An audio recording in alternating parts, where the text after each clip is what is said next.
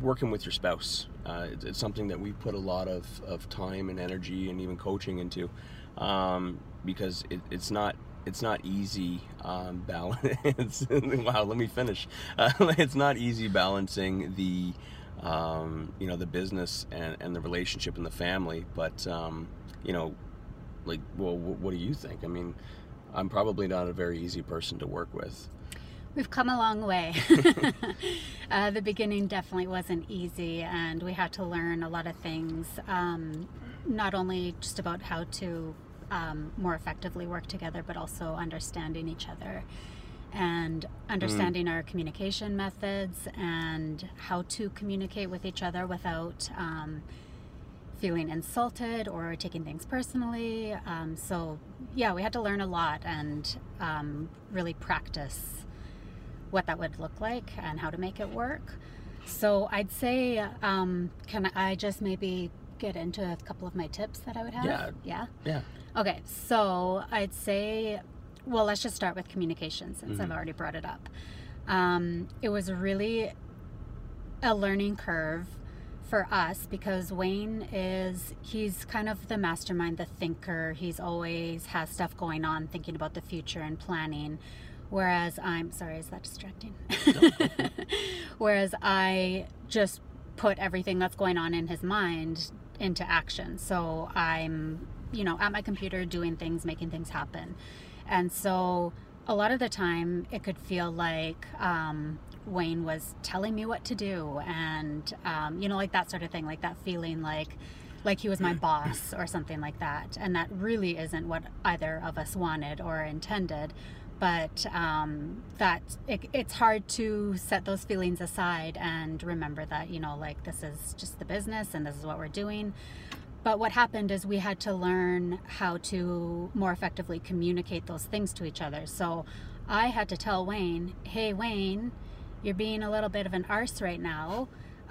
Try communicating that to me in a different way. Don't say, hey, go do this, or did this get done, or and he never meant for it to maybe come across that way, but it felt to me like, did this get done? And what about this? And where's this at? And those types of things. So it was how I was receiving it, not how he intended, but it's just how I was working. That's how I was kind of processing it and feeling. So it's pretty cliche to be like, the only way to really combat that is to put good systems in place. And I hate saying it, but it's the truth. Is whether it be getting apps that can organize things better, or having synced calendars and those kind of things, so that I'm not pressuring her all day asking, where is this thing, where is that thing, and for me it's just a worry, right? Is that being taken care of? Like, I've got all these things in motion, is that one little piece where it's supposed to be?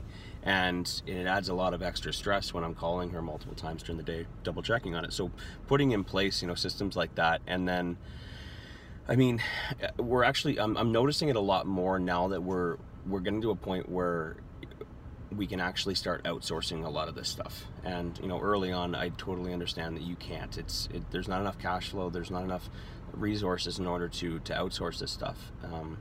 But as we're starting to do it now, I'm starting to realize that it takes a lot of pressure off. It takes a lot of pressure off, and it's a lot easier. So I mean, the second that you can start outsourcing a lot of these tasks, I highly recommend it. Even just a $10,000 investment in yourself and your business and your relationship to be able to pass these things off to grow faster is going to take a lot of stress off of your relationship. And then it just clears up that much more time for you guys to have more meaningful conversations as opposed to tedious little small ones, right? Yeah. And so another one of my big tips would be setting boundaries. So at the beginning, it was just kind of like a crapshoot. It was like work all day, all night, stay up late trying to get stuff done, conversations about work over dinner, like all those types of things, and always having on the phones and, worrying about this kind of stuff. And you need to really set boundaries and be honest with each other about what boundaries are meaningful to you.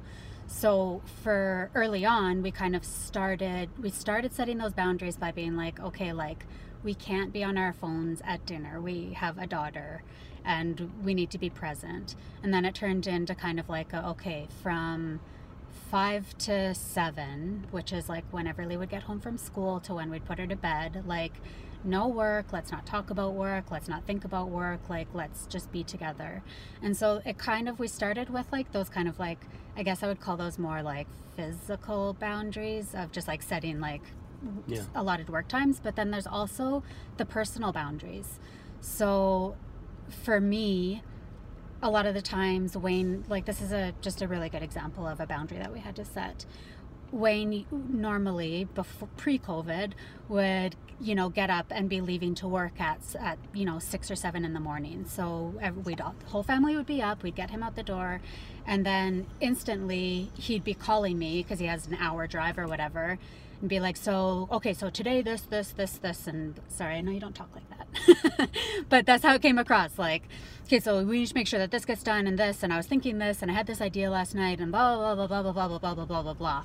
And like, I hadn't even poured my coffee yet. And so instantly I'd go into like shutdown mode. Like, I don't even want to hear you talk right now. What's going on?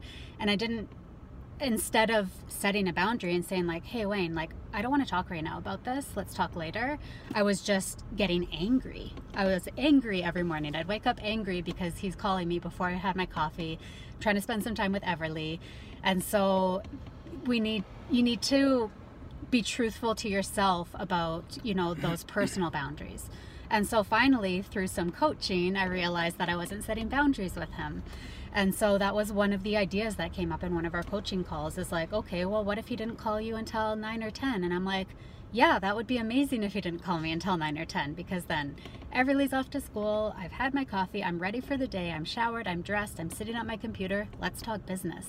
So that was a really important boundary that got set. That meant so much to me personally, and allowed me to not be angry, not only wake up angry, but not be angry at Wayne. Right.